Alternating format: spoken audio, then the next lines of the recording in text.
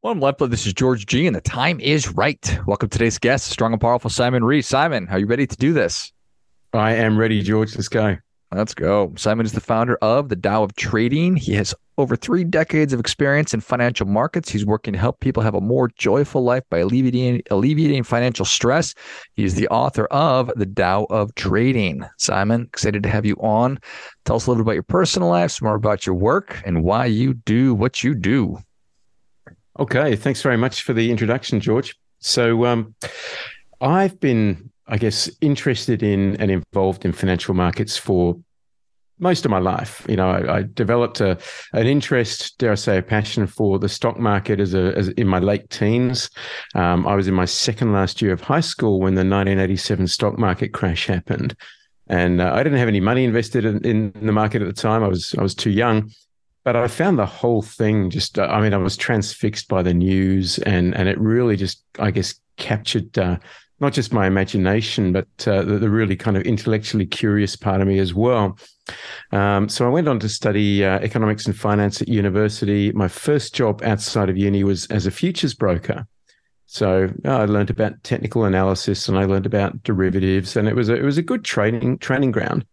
But I just found that trading wheat and gold and frozen orange juice, it wasn't as exciting or as dynamic as trading, Cisco or Microsoft or, the big kind of tech companies that were coming online at the time.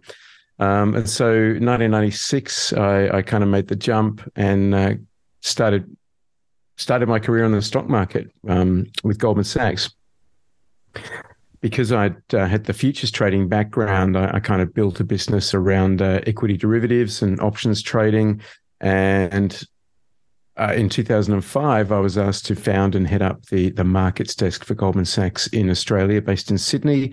And our group, or the team that I built, was responsible for structured derivative trades, all of the over-the-counter equity derivative trading, fixed income, foreign exchange trading, more sophisticated types of things. Did that for a few years, ended up moving to Singapore in 2010 to join Citibank, and kind of retired from the finance industry, if you like, or from the corporate world at least, in 2017. And I got to the point, I guess, in midlife where I was starting to ask myself some tough questions about what was I doing with my life? What was my marginal contribution to society? And I didn't like the answers I was coming up with. All right. Basically, what I was doing for the large part was helping people who were already incredibly wealthy stay that way or get even wealthier. And I thought, I've got a skill set here. I'd really rather put that to use to people who could really benefit from it, rather than keep on assisting people who frankly don't really need it. So I took a bit of time off, started trading my own account for a living. And then it was conversations with friends and mutual friends put me on the idea of building a course, building a sort of an online education company to teach people what I know. And that's what led me to developing the Tao of Trading. Nice. Well, I appreciate that. So fascination in high school, watching the stock market collapse all the way to opening the derivatives trading desk for Goldman Sachs. That is, I guess fundamentally congratulations. And then recognizing this is good and valuable work, but it's not having the impact that I want to have. I'd like to help more people find that financial peace of mind, alleviate financial stress. And I know how to do that. Exactly. And the problem is in the finance industry, and unless you're seriously wealthy, I'm talking sort of eight figures wealthy, the solutions that are available to you are generally not that good. They are designed to be scalable. That is, that the people who are providing the solutions, usually banks and Wall Street firms, they're not really that worried about how well they perform. They're just worried about being able to roll them out as quickly into as many people as possible and charge fees on them. And Wall Street has done a very good job of mystifying finance and make it the investing world seem a lot more complex and difficult than it really is. I'm not saying it's easy, but it's nowhere near as hard as most people probably think. And with a little bit of effort and the right education, people can really take control of their own financial future. We were just talking about how there was a Wall Street Journal article about how a lot of people got into trading, call it 2020, around the pandemic. And we've had this rise of apps like Robinhood, and there's probably dozens of them that have made trading easy. And it's that promise of doing more, of making money, escaping the rat race 9 to 5, but it hasn't proven out. How do you feel about what I've just described? What do you think about it? I think it's not surprising. The fact is, a bull market, a market that's where stock prices are generally rising, makes a genius out of everyone. All right. A market like we saw in 2022 really sorts out, I guess, the amateurs and the punters from the people who take this rather more seriously. People really underestimate the role of risk management in trading, and risk management is crucial because losses are part of the game in trading. They are your major operating expense. They are unavoidable. People don't realize this. So it is risk management that keeps you in the game for the long term. People also greatly underestimate the role that psychology plays in trading, because taking on a few losses in a row can be mentally debilitating, particularly if you're not managing your risk properly. So risk management is essential if you want to be successful long term, and then adopting the optimal trading psychology or a winning trader's mindset really is the final frontier between an aspiring trader and somebody who can actually do this for a living. So there's been so much talk, probably forever, about active investing versus passive investing. And, to a degree, I imagine that passive investing is what you were talking about, how Wall Street, big financial, needs to make it scalable. They pass that down to people. And in some ways that's bad. In other ways, it's not necessarily bad, because there's probably a lot of people who just are not interested in it. So they have a vehicle that can help them to do it. I have an analogy that I thought of, and you could tell me if you think I'm right or wrong or close to it, that there are people that play in the NFL, that play professional football. I'm a person, but there's no way I'm ever going to play in the NFL or professional football, because I'm not going to put in the time or the work. But that doesn't mean that there aren't people that can't do it. So there are people that beat the market. They do it all the time, but that doesn't mean that you're going to do that unless you put in the effort. Yeah, I think that's a good analogy. I think trading is probably the bar is much lower. I don't think you need any particular genetic predisposition to become a good trader, whereas to become a professional NFL player, you probably need to be genetically gifted in some respects. I think anybody can become a successful trader with the right work ethic. And it's not that it takes tons of hours a week to do it, but what it takes is consistency. And that's what most people lack. And it's consistency through the good times, which is easy, but also consistency through the less fun times. It's showing up every day, following the process, and falling in love with the process, and being religious about the process and not being attached to the outcome. And this is all part of, I guess, the psychology that I alluded to earlier. These are all really important points. Successful trading it's not particularly exciting. I mean, I enjoy it. I enjoy the analysis, but I always make sure that I'm never feeling excited and I'm never feeling scared. I always say, if my emotions stray beyond mild contentment or mild disappointment, I'm trading too big, and I've got to start reducing risk. So, some people say that they get into trading for the highs, or the emotional kick they get from it. Generally, those people will not have a long career. And it strikes me that that's really one of the big flaws behind some of these online trading platforms that are working to incentivize you to make more transactions, a la social media. And make you feel excited and here we go kind of a thing. And the enthusiasm and exuberance of cryptocurrency and hodling and all that stuff sort of sounds like it runs contrary to what you just said. Yeah, big time. I think the gamification of trading it's very dangerous.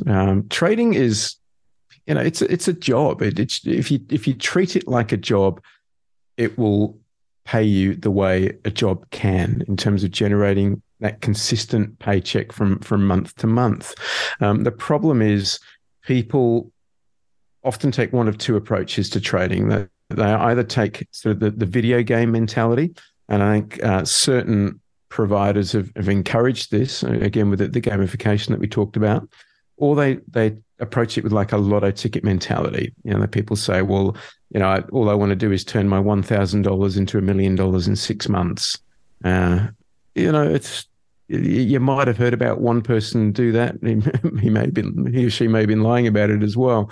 But stories like that are incredibly rare. If you treat trading like a job, in terms of if you do the work, your chances of getting paid fairly for it are pretty good. That is the sort of attitude I encourage people to have when it comes to trading. But I don't want a job. I'm trying to escape that. How much time? How much time is this new job going to take me? Well, I mean, initially, like anything, when you're learning the ropes, it will require some additional effort.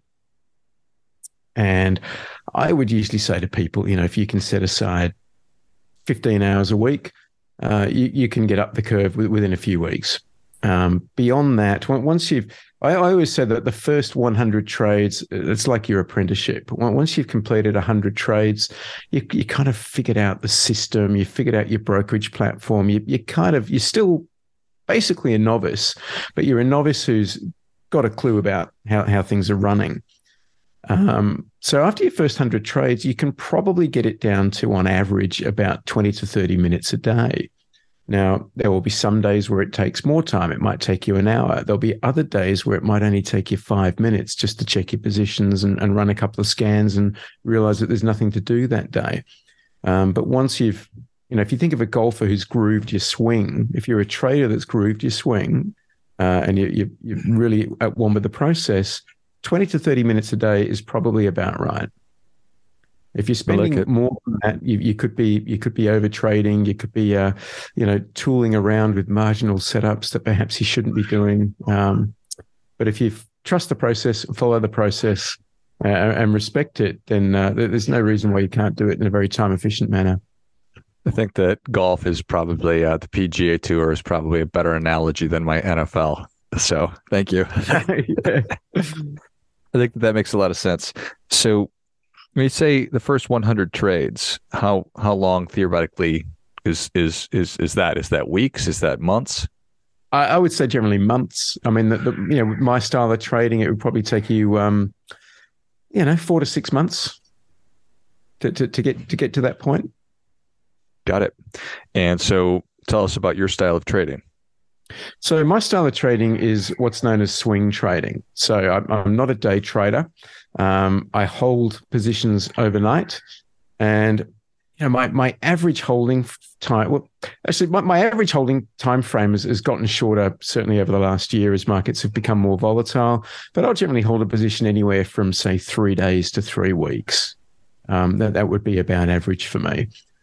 So I am holding positions overnight. I'm not staring at the screens all day. I put the orders on in the morning session, and then I check them at the end of each day. And it's a very low stress way of trading. I do all of my analysis when the markets are closed, and my emotions are not being spiked by announcements and flashing red and green lights and that sort of thing. I go into a trade knowing exactly when I'll get out of it if it goes wrong, and with a pretty good idea of where I'm going to get out of it if it goes right. And that way, it's a sleep well at night kind of trading method. My maximum risk is always controlled. If I follow my risk management rules, I can never blow up my account. Nice. And what is the goal of your trading? So my personal goal is to make 5% per month. Now, some people will hear that figure and they will say, that's ridiculous. You can't, it's not possible to make that money. You know, my financial advisor tells me 10% per annum is all I can expect to earn, and anything more than that is gambling. There will be other people who will hear a figure like that and say, well, that's not going to turn my $1,000 into $1 million in 6 months. So why would I bother? Right. And I get both reactions to that number. But that's my personal goal. And what I guide people to is if you're trying to figure out how much money you need to trade to kind of make a living or replace your income, back solve for 5% per month. Because that is a figure that's, it's a realistic, achievable, albeit slightly stretched target. But I've got, dozens of people hundreds of traders who are making those types of returns. I've got some traders who are doing much, much better than that as well. Nice. I think that is an exciting thing. It sounds reasonable to me. I think it'd be better, Simon, if you could figure out how to do the 1,000 to $1 million in 6 months deal. Yeah, it's a whole different conversation. But yeah, that would be fun. But yeah, I haven't cracked that nut yet. So, all right. And so I imagine the idea behind your work, the book, the courses, the coaching is that somebody can come to you and learn everything that we need, that I would need to be able to do this. That's right. So what I'm teaching people in my online academy, if you like, I call it Options Academy.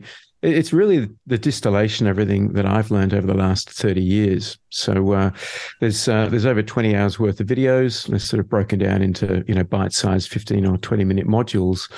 But in about 20 hours, you're kind of getting the condensed version of what took me about three decades to kind of experience and learn for myself.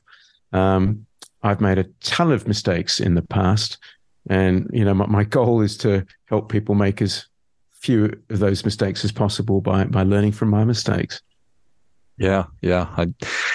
One can only imagine. I mean, there are probably an endless number of mistakes you can make when working in the field that you're working in and thinking about the stuff that you're thinking about. So who do you think is there a certain temperament that somebody has to have? Who is a good candidate?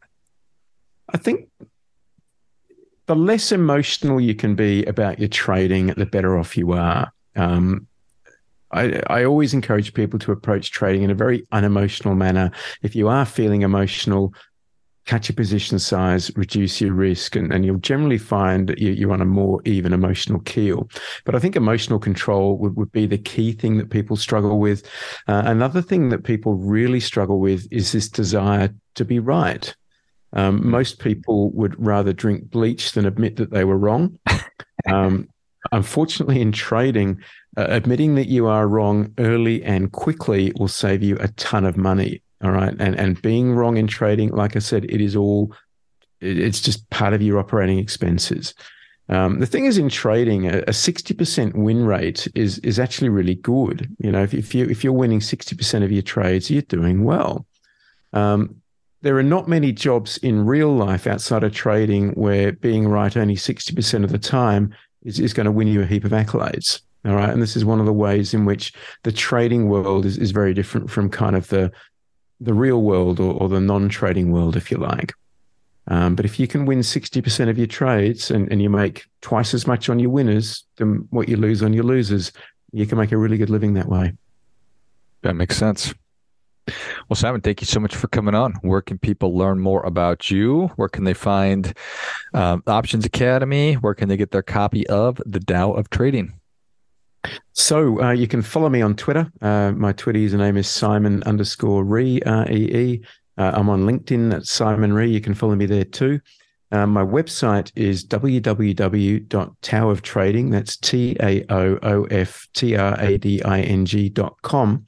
And George, what I've got is a special for your listeners. If they go to taooftrading.com/lifeblood, they can find out a little bit more about me. They can download the first chapter of my book for free, and they can access a pretty sizable discount on some of our programs. Excellent. Well, if you enjoyed as much as I did, show Simon your appreciation and share today's show with a friend who also appreciates good ideas.